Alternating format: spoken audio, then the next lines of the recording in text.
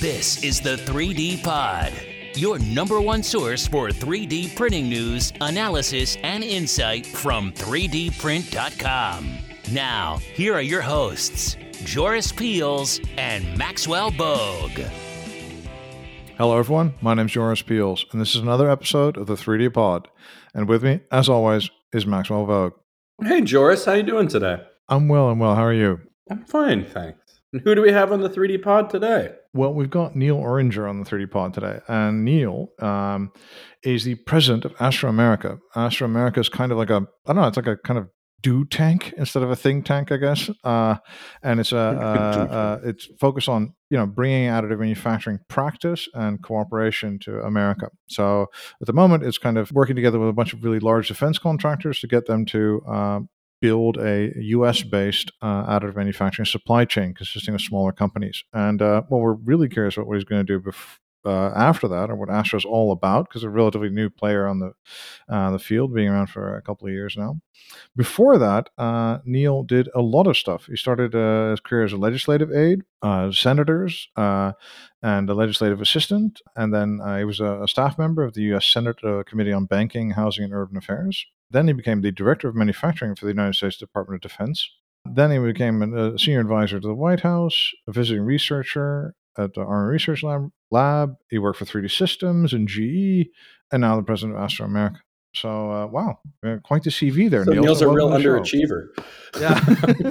Man, guys, I don't even need to be here. This is awesome. I love it. Yeah. Just listen.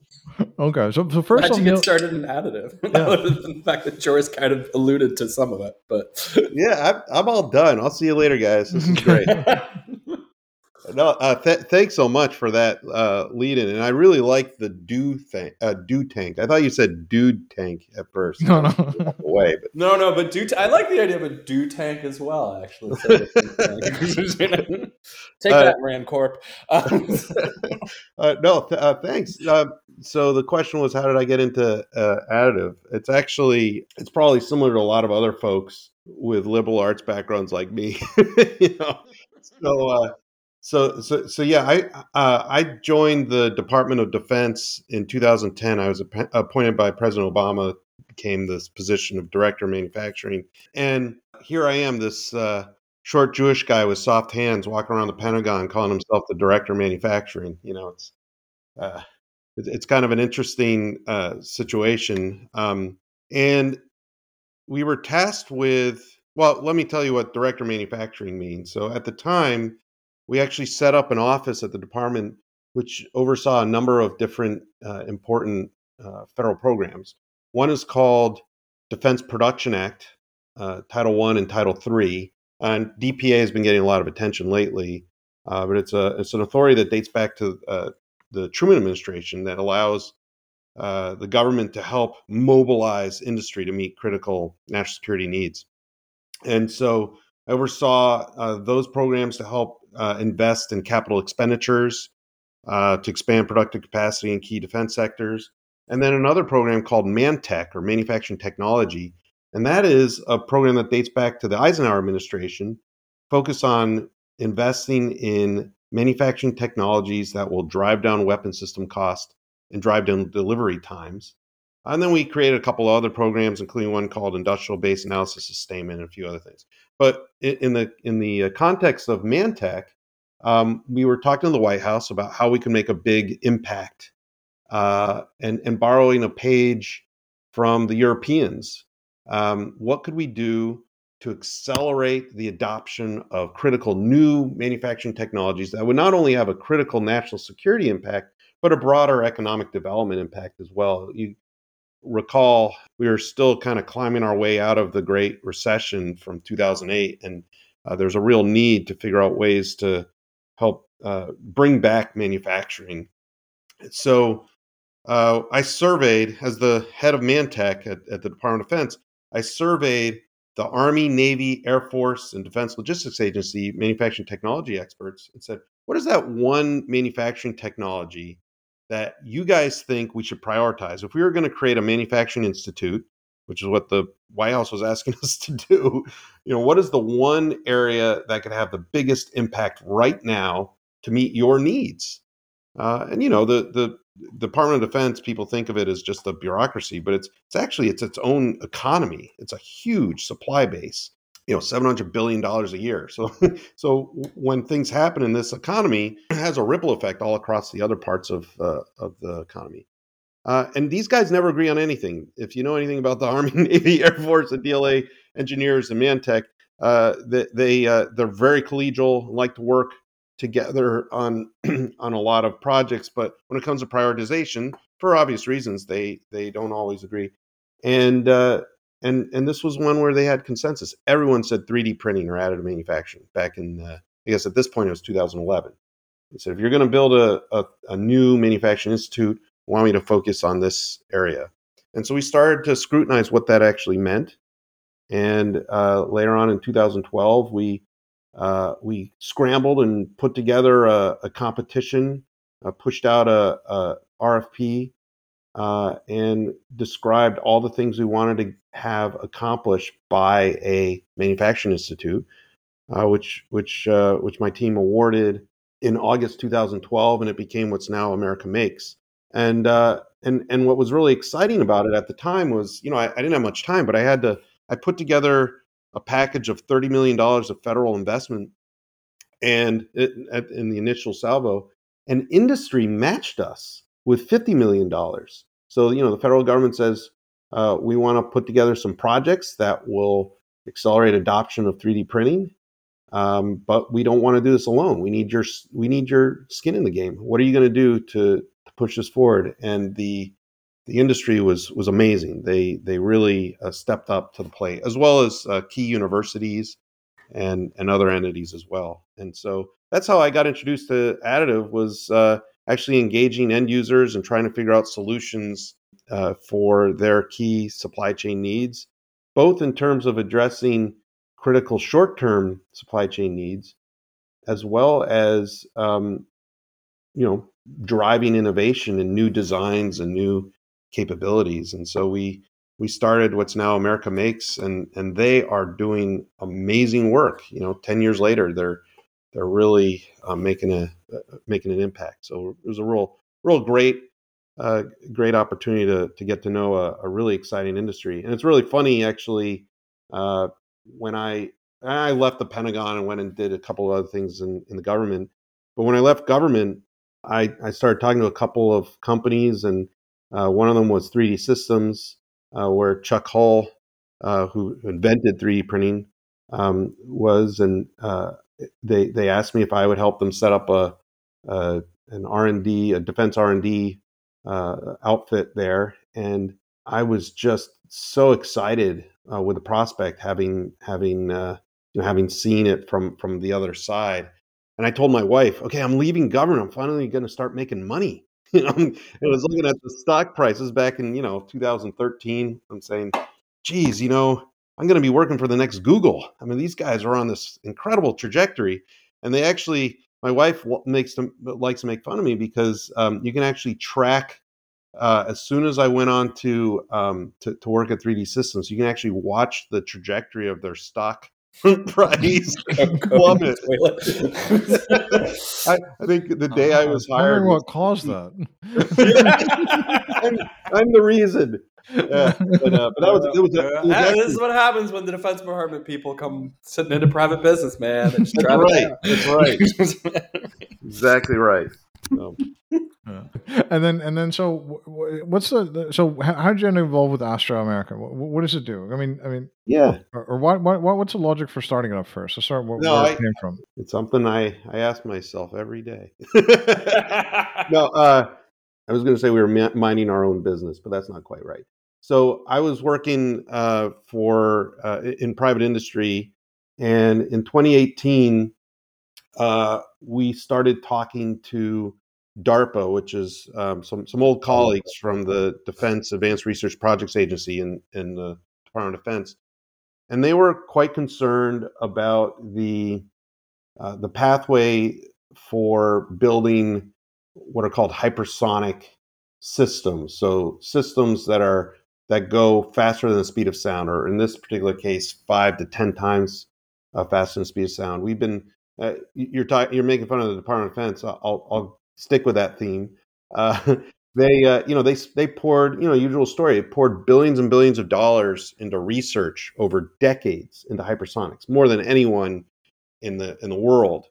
And this is all open source public information. The Chinese and the Russians were being very public about how they were at least trying to be perceived as cleaning America's clock in this area. They were actually industrializing and making hypersonic systems. And meanwhile, the U.S., there was concern, was falling behind in terms of actually producing hypersonics. So we were actually approached by DARPA and talked to them about our experience setting up manufacturing institutes and other activities.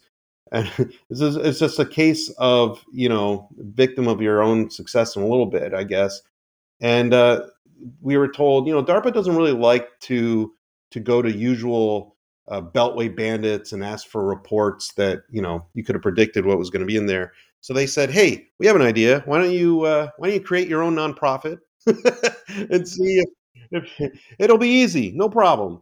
But That's an easy create a nonprofit and let's see if we can talk to you about getting your advice on how to change the way we're doing things, because something's not right.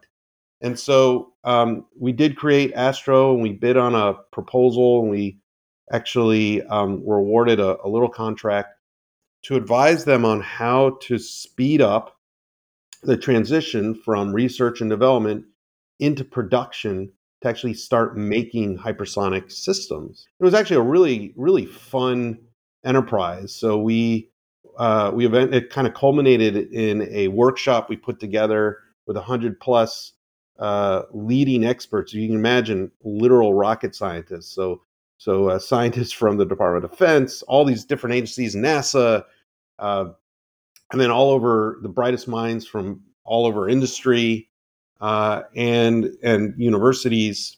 And we really tried to have a intense conversation about what could we do to move out on speeding this activity up.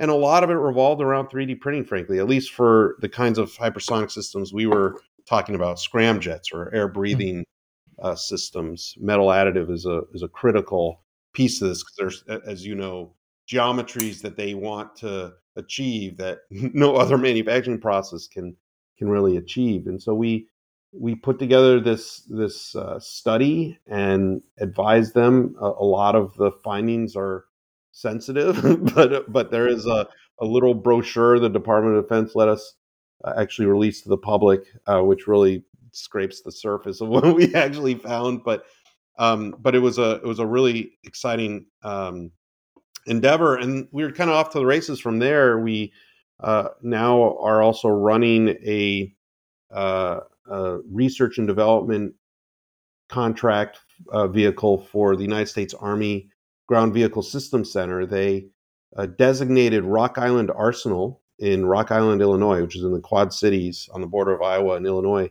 The Army designated Rock Island as the additive manufacturing center of excellence for the Army, and we're kind of working with the Army to help develop new technologies and new capabilities that will advance the Army's goals, including helping develop the world's largest metal 3D printer, and then trying to figure out ways to actually get some value out of it, injecting it into key supply chains. So as you sort of indicated, we've now kind of divided Astro into two parts. We're a think tank where we can advise government officials like DARPA and others on policies that might be useful and effective to advance U.S. competitiveness in manufacturing, particularly in 3D printing. And we're also a research institute working with the Army to develop novel 3D printing technologies. Okay, that's cool. So first, let's talk a little bit about these hypersonics. I know there's a lot you can't say, but I've called them before like the ultimate high ground, because like you can potentially get something, a payload, a sensor, or whatever, or maybe even a person, right, somewhere anywhere in the world in a very, very short time, shorter than anything else, right? Is that how you see this technology generally, or?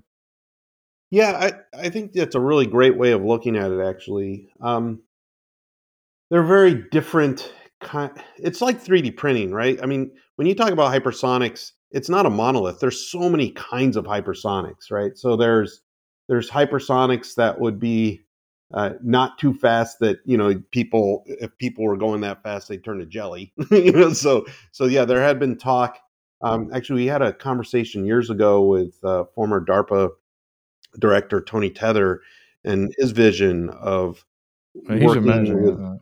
Yeah. working with NASA to get up to the low orbit where you could imagine going from the United States to Singapore within a half hour. How incredible would that be? Because now you're talking about not only being able to communicate with people in person, but bring people and bring things. It makes the Earth so much smaller.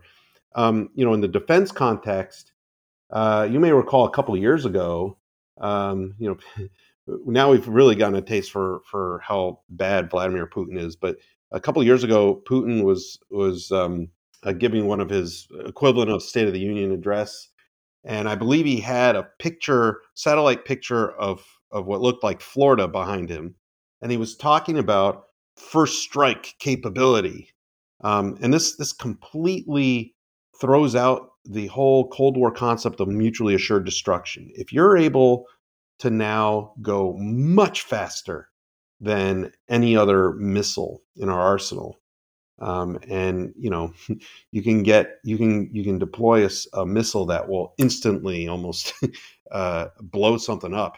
And meanwhile, we have either missile defense systems that are struggling to shoot those things down, or on an offensive side, yeah, they may destroy a bunch of our offensive weapons before we're even able to deploy them because they're so fast. It kind of changes the equation, and so this is why there's so much concern from a weapon standpoint when you talk about cruise missiles.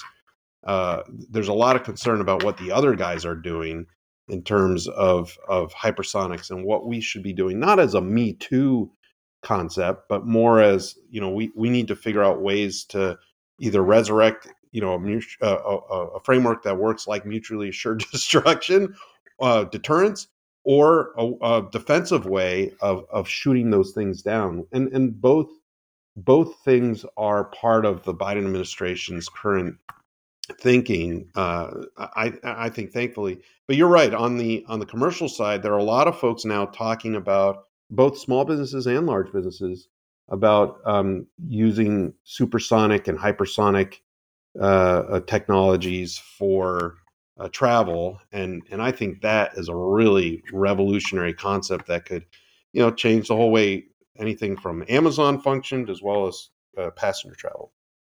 Yeah, there isn't even like this crazy NASA grant where they looked at a couple of commercial space companies to transport people to low Earth orbit, and then be like place them then with other vehicles, place them down on the surface. So you put someone in orbit in a space station, they travel for half an hour where they could be anywhere, and then you bring them down to the surface. And they do talk about like something like as in like it could also be soldiers, kind of like they mentioned in a kind of oblique way, right? Yeah. So I bet there's like a couple of really nervous Navy SEALs saying, "Oh, I don't know, those guys. That's what we have like Space Force for. Well, yeah, we can do cold, but I don't know if this is the cold we were set out to do. But I do want to ask, like, because I'm a big fan of DARPA and a lot of the amazing stuff it's done, but it does have a fundamental problem where a lot of technology gets created as a result of DARPA, and then it just never sees the light of day. I was involved in at least 3 projects that I think had pretty good legs and got to stage 3 and all that jazz, and then just went to a warehouse, and that's that. You raise a really good point, and I guess I would address it in 2 ways. Because when I was in the department, I mean, it's like everything else. You always are trying to find rivals and use them as foils. So when I was at DoD and I was running Mantech, I actually said that a lot, and mainly because I was fighting over budget. I mean, DARPA had so much money, and relatively speaking, I was saying, well, geez, wouldn't it be great if we could? get more funding. And I was saying, look, unlike DARPA, our organization, Mantech, is focused on actually working specifically with programs that exist, working with specific fighter jets or tanks or cars, and trying to find solutions to drive down those weapon system costs and drive down delivery time. The alternative way of looking at it, though, I would say, is there's a fundamental market failure. Industry is, and I know this now, having been in industry, I used to say this without any credibility, but with being in industry, I'll say there is very little incentive to invest in basic research or fundamental research, things that will go on maybe in university labs or government labs, but if they're particularly now, as people have stopped putting money into corporate labs, there's really little incentive other than to find out what is going to make you more money in the next quarter as opposed to the next 5 years or 10 years. And so, unfortunately, this means that agencies like DARPA or the National Science Foundation or even NASA, they need to be there to invest in basic research. A lot of times it's high risk with the prospect of high reward. But sometimes you're gonna just throw a lot of spaghetti on the wall, and if even a fraction of that spaghetti sticks, that's a positive. That's a win-win. And I'm glad an organization like DARPA exists because they're trying to not hold people back. They're trying to say, stop thinking practically for a second. Stop thinking about what can actually make you a ton of money or what's actually something you could pull off tomorrow, but shoot for the stars. What is the art of the possible? Or what is the art of the impossible? What would be the most ideal? And there are very few entities now that do that. Bell Labs is long gone. I mean, there's so many. There used to be so many outlets for this kind of thing in the United States, I think. And unfortunately, I think the government has had to fill the role of driving basic research activity so that we can be innovative and come up with new ideas. I mean, how many times, whenever somebody asks me, "Oh yeah, well, what did DARPA invent, or what did NASA?" Oh my God! No. Wait, people actually ask you that question? Oh yeah, and the issue is, well, As they speak gosh, on the internet. well, and that's the thing. I was going to say that. Like, that's the thing is, like, people have the same things they say over and over again. Well, there's GPS, there's internet, and there's Tang, and nobody even drinks Tang anymore, right? Yeah, right. But I think that's sad. I mean, we've got to figure out ways to keep pushing people towards that basic research and get our mojo back. Yeah. Anyway, sorry, that's my soapbox, but I think it's a valid It's a point. good I think it's a valid soapbox. I'm point. with you. But there is a way to do it, like in a very kind of, let's say, modern contemporary American way. Like, you could make that investable. You could have like a National Science Foundation where you put in commercial money and people can invest in it, and then they get a return of whatever of the portfolio of investments. And, absolutely. something like that could be very, very doable. You would just and the universities could even carry it, and they would just license part of that investment to these investors. And you'd have 99 things that wouldn't work, and then you'd have Google Earth or whatever, or something. That's right. Yeah, something like that. But anyway, so talk a little bit more about this what you guys are doing now. Also, as Astro America is kind of like doing like, I remember somebody like the head of Mozilla at one point. I don't remember who was. They said that they were doing like cat wrangling was kind of their job, and you guys now have this kind of sidelining kind of big cat wrangling where you're trying to get all these big companies to strengthen their supply chain. So, how are you doing that, or how is that working? Oh yeah, no, that's it's a really good segue from what we were just describing too. Frankly, we have this new initiative that I was really honored to kick off with President Biden back in May. I had gone to the White House. This is one of these things where you got to be careful what you say because people end up asking to put your money where your mouth is. So I was complaining to some friends in the White House a couple months ago. And I was saying, as look, you do, yeah, as one does, yeah. I was saying, you guys are talking about supply chain, and anything I see, you talk about supply chain, it's just about ports and freights and logistics, and supply chain is so much bigger than that.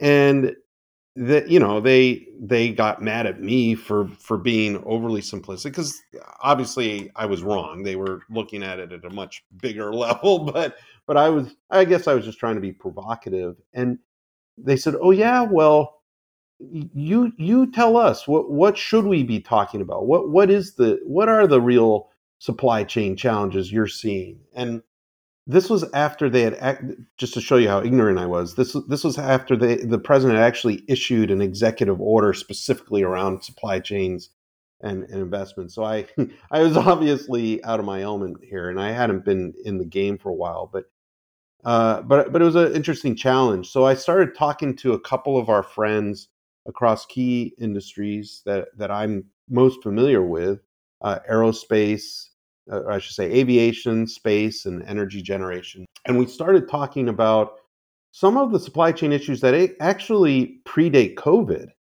And when you look at issues revolving around casting and forging in this country, there's been a decade of consolidation in these industries, and a lot of people don't think about casting and forging when they think about manufacturing. They think about the final product, the car, the airplane, everything that's done at the final assembly level. But of course, we all know that there's a whole supply chain, a whole mix of companies all the way down.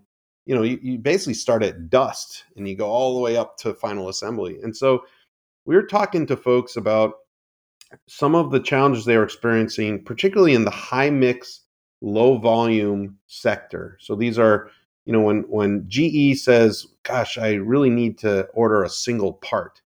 Well, they go to their, I don't know, 30 to 60 mom and pop shop suppliers who are machine shops, and they say, "Hey, we need you to fill this order for this one part." And these are qualified suppliers. It takes a lot to become a qualified supplier for a company like GE or Boeing. And so that supplier says, "Okay, well, I'm going to have to contract out to a casting house to get a metal casting." And the problem is, of course, when you go to a foundry, a foundry is not really incentivized to build one-off castings, right? Because Yeah. the whole concept is like it's like Jello mold. It's much easier to build in high volume, just like my mom used to do around the holiday season. She'd only make Jello in bulk because Right. It's just easier.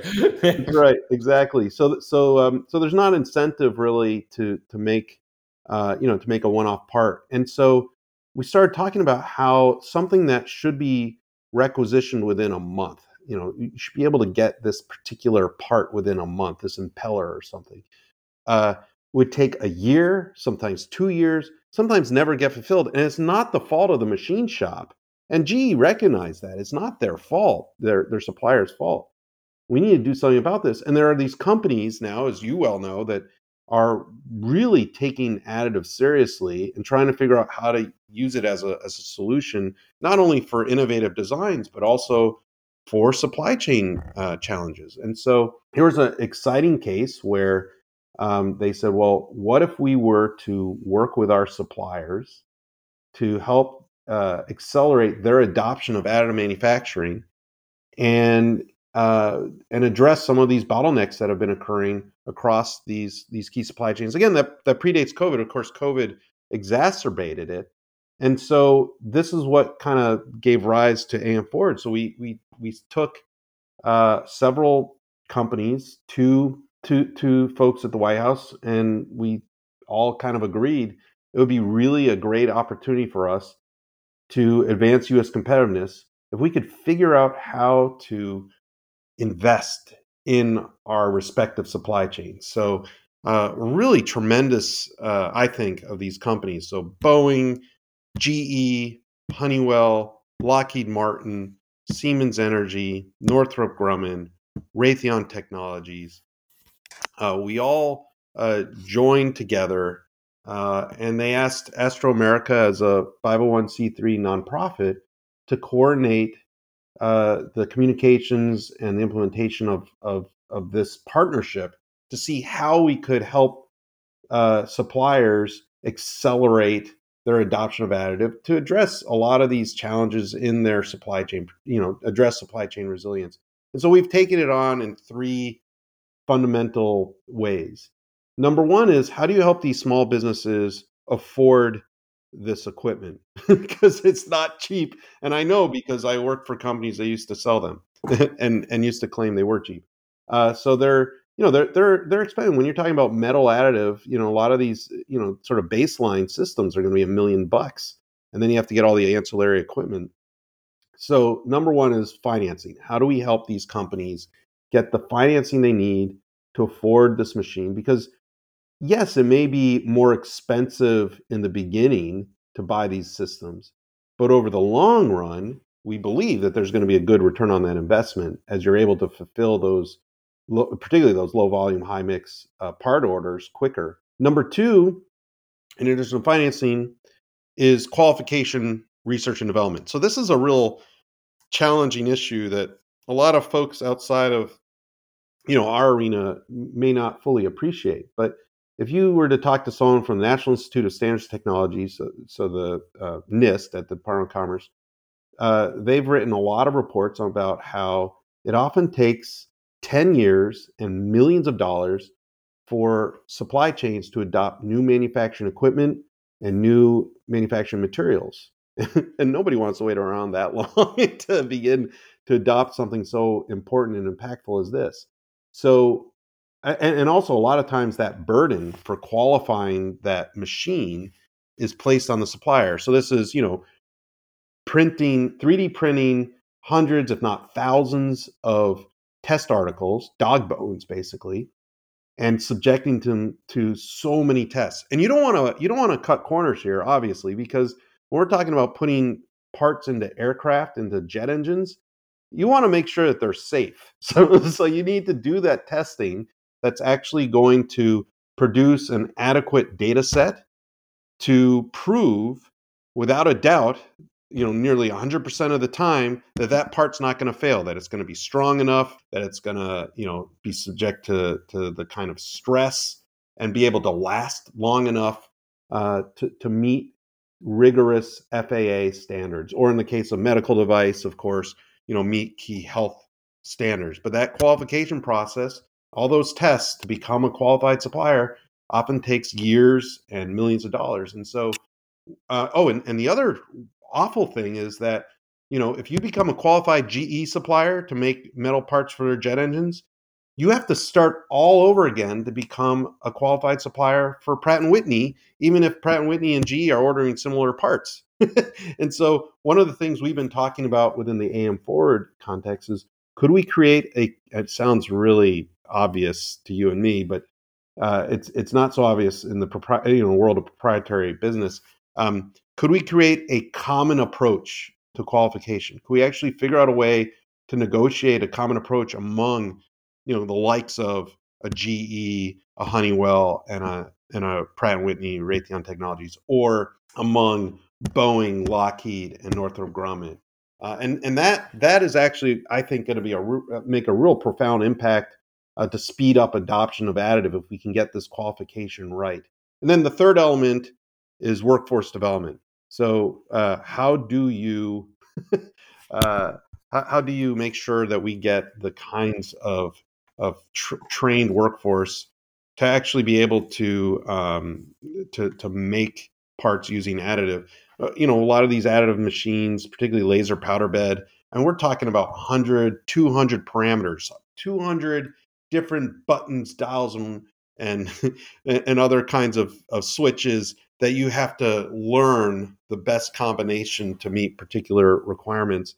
It's not easy, but we've done this before. People had a big task of adopting CNCs years and years ago, and we figured that out. And so, figuring out how best to rapidly accelerate the development of a workforce, both retraining workforce as well as bringing in a generation of workers in this space, I think and engineers is going to be key. And those are the three pillars that we're building AM Forward around. Crazy talk. You can't retrain. And are you looking for new members for that, or is it Yeah, just right. like this is just kind of the club you want to work with, or how does it work? That's a great question. I get asked frequently. How do I join? How do I get a trough of money to buy a 3D printer? So the thing about AM Forward is it starts with the market. So this is very different from what we set up when we set up, say, America Makes, right? America Makes fills a really important need on a national scale. They're a national additive manufacturing innovation institute. AM Forward is not as ambitious in terms of trying to drive new additive manufacturing technologies and approaches.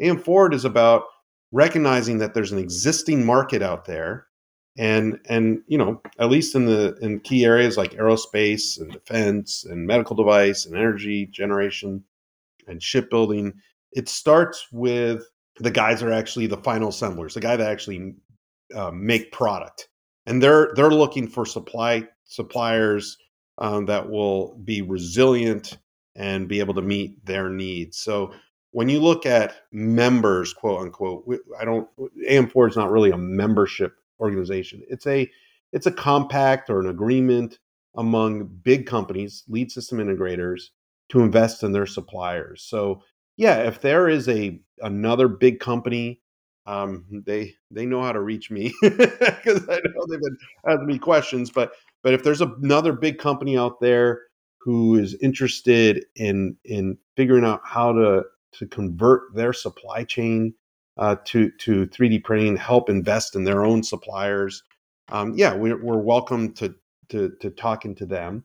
And similarly, if there are suppliers out there who are currently maybe you look at our companies, the big companies that are part of this agreement, and you say, well, geez, I'm a supplier to so and so company.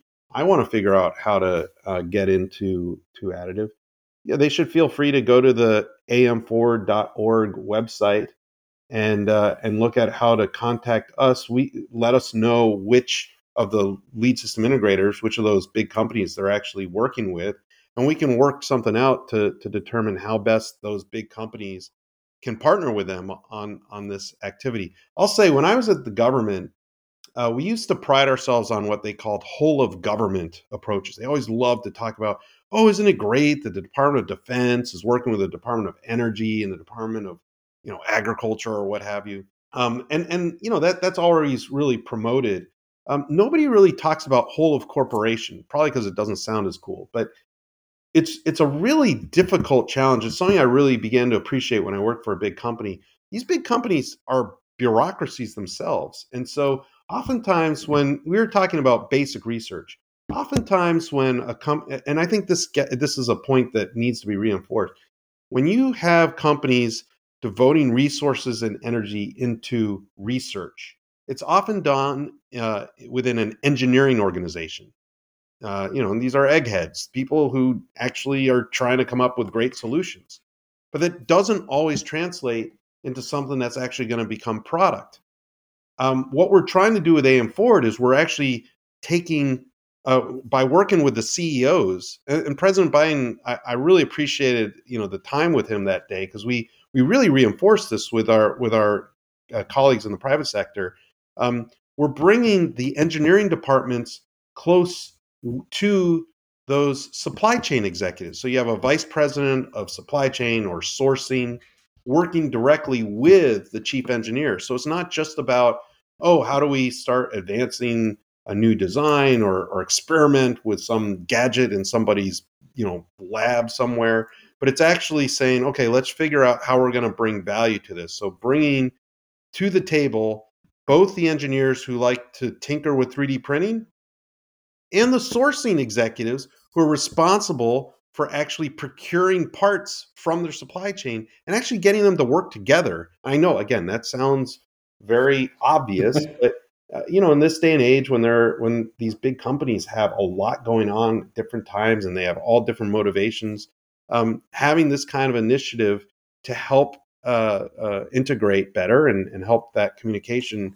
is I think useful, and we really are appreciative of the leadership that these companies have shown in bringing that kind of communication and coordinated effort across those companies. So it's engineering, it's sourcing, it's legal.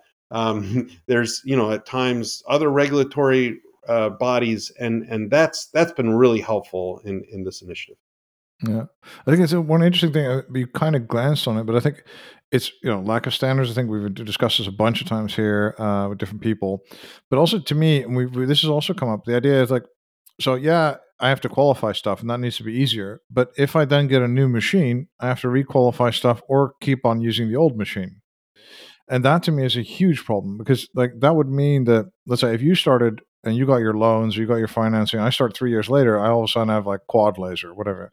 And then if Max starts a year later than that, maybe he has a 6 laser machine, and then at one point we need to be able to upgrade, I think this is going to be something, I mean, it just depends on the industry. It's going to be something that is going to vex people for years to come. I don't think there's an easy answer here, but you're right. I mean, people have. So when I worked for 3D Systems, I know that on the medical device side, they built this incredible new building, and we had a great groundbreaking for it to serve the medical community. But it wasn't like we were going to be able to shut down the other facility, because it wasn't just, to my knowledge, it wasn't just that we needed to continue to serve certain customers in the old building, keep on building medical devices for because it had been approved by the FDA or what have you. But it was, if you move the machine, you've changed the conditions upon which that machine is working, and then you're probably going to have to qualify it again too. So it's not just like making sure that we're not just changing machines. You have to, if you change any of the variables, you're going to have to figure out ways to qualify it. Now, for highly regulated industries like aerospace and FDA, and medical, it's hard for people to argue against being as safe as possible, even though it costs a lot of money to do that. But for other industries, there's lower thresholds, and there's probably ways that we can figure out how to not just kind of give a broad brush to everything. Maybe even in the aerospace and defense sector, maybe there are ways we can say, look, let's be a little more discriminating for really flight critical parts. Absolutely. We don't want more, aircraft falling out of the sky for bad reasons, for negligence. But for things that aren't critical and we have still very good means to test and evaluate the quality of a part, as appropriate, let's try to find other ways. One of my best friend, actually co-founder of Astro, Mick Marr, ran a program at DARPA called Open Manufacturing, and its sole function was to use all kinds of modeling and simulation and probabilistic data evaluation to figure out ways how to use technology to qualify parts, as opposed to actually having to go through the process of destructive testing and other things. And it really did a good job. Honeywell Aerospace was actually a performer on that program. And I think they did an excellent job at proving that we can substitute a lot of this non-destructive testing and destructive testing work that has to be done through qualification.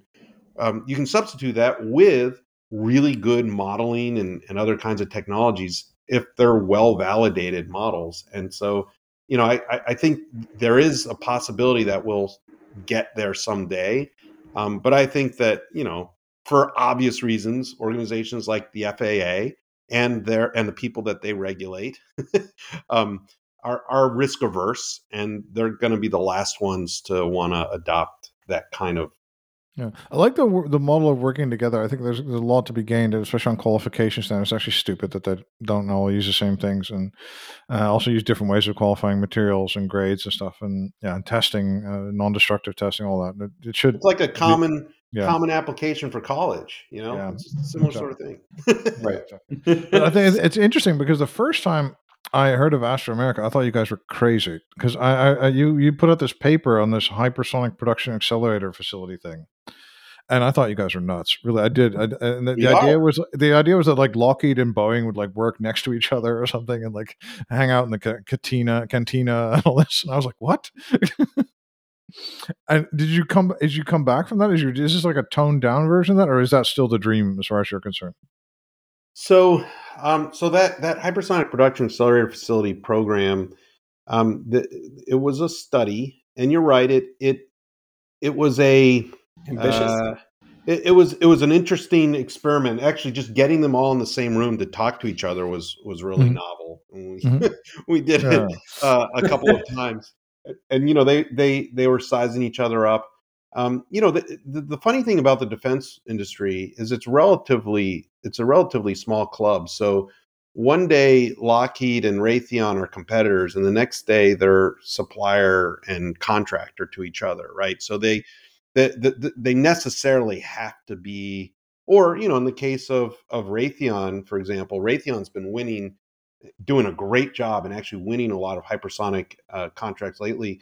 They're teamed up with Northrop Grumman for these hypersonic programs, and other times they're competitors. So it's not unheard of that these guys would be talking to each other. But you're absolutely right.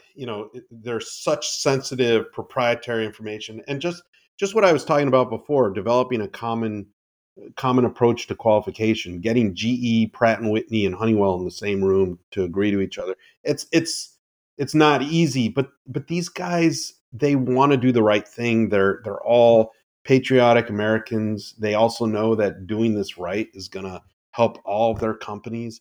And so, no, I mean, I think our model works well. I'll tell you, I'm informed by my experience actually on Capitol Hill. In 2008, I was working on the Senate Banking Committee. It was like the worst or best time to be a staffer on the Senate Banking Committee because that was the height of the financial crisis. And my daughter was born, and so I actually got to take paternity leave while the rest of the staff was trying to figure out how to save the economy. And It's a good you may time. recall that was the time they created this thing called TARP, which is this huge fund to save all the banks. Well, when I came back from paternity leave, everybody was worn out, and it was just that time when GM and Chrysler came to Capitol Hill asking for a bailout or a rescue, and the rest of the committee staff said, "Okay, Neil, welcome back. You're on your own." So I was kind of the last man standing, and so I was kind of tasked with helping negotiate from the Senate side the initial terms of what would eventually become the rescue of GM and Chrysler. And I'll tell you what was really neat about that, to your point. Sorry, this is sort of a long buildup to say. What was really neat was GM and Chrysler testified on Capitol Hill about the need to bail them out. But you know who else testified? Was Ford. Ford didn't Yeah. need a bailout. They didn't need to have federal dollars and equity put into their company. But they did that because they said, look, if any one of these companies' supply chains go down, we go down too. And it was incredible. It was a remarkable, and it was a really telling. It really shaped my outlook on manufacturing supply chains. Seeing that CEO testify alongside his bitter rivals, saying, "You got to rescue these guys because my fate depends on them." And it's probably even more complex and more, I think, relatable in the hypersonic space, which is a nascent industry, which has even fewer players and a smaller supply chain. So I think it's a good analog for people to realize that yes, these guys are bitter rivals, but they're also codependent for better or for worse. But yeah, so the HPAF, we're going to create a set of compartmentalized bays. So basically, Mhm. that means you could have Lockheed and Raytheon have their own compartments their own sort of buildings where they would be doing hypersonic research without the other knowing. This happens all the time, all over the United States. If you go to major Air Force bases, whether it's Wright-Patterson Air Force Base or Tinker Air Force Base, you'll see all of these companies. They set up shop. They have their own facilities, and they're right next to their rivals. It happens today, and I think people are grown-ups. They don't want to get in trouble. They go out of their way to make sure that they are protecting proprietary information and not addressing conflicts of interest. Or I'm sorry, they go out of their way to make sure they're addressing conflicts of interest because the violations, the impact, the results of getting caught of actually in violating are so severe nowadays that I think people are incentivized to do the right thing. Yeah, I think that's also. So where does that leave America's allies? I mean, I understand from an American context, this all makes sense. Go Team USA. But what about, like, for example, companies like SLM Solutions and material suppliers and other things? Is there a role for them in this as well? Or are you going to keep them at arm's distance, or is that just not your priority? I mean, that's a great. Oh, and SLM is now about to be gobbled up by Nikon, by another company, by a Japanese company, right? Yeah, Nikon. Right? Yeah.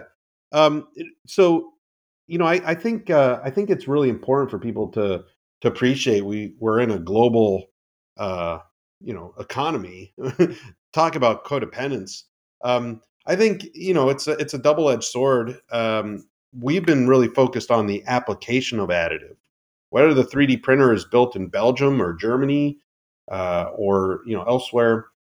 We've been sort of focused on squeezing as much productivity out of that 3D printing machine as possible. I worked at 3D Systems when we acquired LayerWise in Belgium, a fantastic company in Leuven, and they've been doing a lot of R&D here in the United States, and they have a really well-oiled organization that is doing a lot both to advance U.S. competitiveness as well as push the envelope on technology. But people understand. Same with GE; they acquired Concept Laser and Arcam. No, I think that there's a really important place for us to be working together with our allies to advance state of the art, no matter where it is and no matter where the technology is. Astro currently has a project right now with the government of Guam. We're actually advising them on here's a remote location where there's critical logistical concerns, and we're advising them on how to consider an additive manufacturing sector there. If there was to be a sustainable additive manufacturing sector in Guam, you'd have to consider it not only as a place to support the U.S. military, you'd probably also have to sustain it through a vibrant export market as well, because they're just given where they're located, and that would require imports from probably places a little closer to Guam than the continental U.S. and I think that makes a lot of sense. So it's silly to sort of put our heads in the sand and not acknowledge that we're a globally economic power. On the other hand, what's great about 3D printing when it comes to the application is it allows you to localize manufacturing. So even if we use foreign sources or foreign technologies, when it comes to actually manufacturing parts, it allows you to be closer to the customer, the end user, and that reduces a major logistical burdens. Sorry, but does it count under, like, back to the US for just a moment, but does that count even if the machine is made in Japan, let's say, but I'm making the 3D parts in the United States? Does that count as being manufactured in the United States as far as the Department of Defense is concerned? Absolutely. Yeah. Right. I mean, I think the challenge is people treat 3D printing like it's this magical thing that's any different from any other machine tool. I mean, we get all kinds of machine tools from all over the world, and I don't know why people pick on 3D printing so much. It's nobody ever questions where a particular CNC system was built, or a lathe, or a forge. Right. That's a good point, right? If I get my lathe made wherever and then take it to the US, but if I download the firmware, I can remake the object. Right. Yeah. That is one reason I'm like a little bit careful. but and the other thing, I mean, one thing I do want to ask is okay, I think it's really nice. I think it's nice to have like a tip of the spear kind of agency that coordinates this kind of thing, and otherwise it just wouldn't happen. But you guys are just like a non-profit, right? So you're essentially like the U.S. has outsourced a part of its AM strategy to American Makes, and another part to you guys. But you kind of like you're not a government agency. It's kind of like this. Yeah, you don't think that could be also a bit scary? Like being saying like that there's like this, a group of people that are just dealing with this, and they're outside of government. They're kind of like dealing with executing a lot of the strategy. Oh, I don't think so. I mean, I wouldn't look at it as that the government has outsourced their strategy making to American Makes or to us. The fact is, the U.S. government has an incredible cadre of additive manufacturing experts all over, from NIST to Department of Defense, Department of Energy. What we're being used for is to help provide a way to synthesize inputs from industry. So we're kind of a nice bridge or a connection between the government and industry. Oftentimes it's a struggle to allow for private industry to talk to each other. You don't want to run afoul of antitrust rules, and a lot of times it's scary for people to be thinking, oh, the industry has got a ulterior motive when they talk to the government, and so they don't want to. So that there's a lot of distrust. Hopefully, Astro serves as a trusted agent. We have a lot of former government people working with there that people can trust, and hopefully we can help as a nonprofit sort through kind of this gray area, whether or not it's what is actually going to be the most impactful for supply chain resilience, or how can we come up with an innovative solution that the government needs. So hopefully we're playing a good role. Like I said, building a nonprofit wasn't easy. Part of the issue is you need to prove that you're worthy of that nonprofit status, that the status that you're not necessarily paying federal taxes the way a for-profit does, and that means we have to be giving back. We're trying to serve the public interest, the public good, and so hopefully this isn't too scary. Hey, Neil, thank you so much. I think we can do another one as easily with you, because we haven't touched on the tank hull thing, where you're making one of the larger. No, seriously, you're making one of the largest, or you're helping commercialize one of the largest metal 3D printers in the world. Yeah. And a ton of other stuff. So if you want to come back one day, we'd love to have you. Oh, I'd love it. This is a lot of fun. I really appreciate it. All right, then. Thank you so much, Neil, for coming. And thank you so much for telling us all about Astro America. Thank you again for being here, Max. Always. Thank you, George. And thank you for listening. This is another episode of the 3D Pod, and have a great day. You've been listening to the 3D Pod. For more information on what you just heard, or to subscribe, visit www.3dprint.com or follow us at 3dprint_com.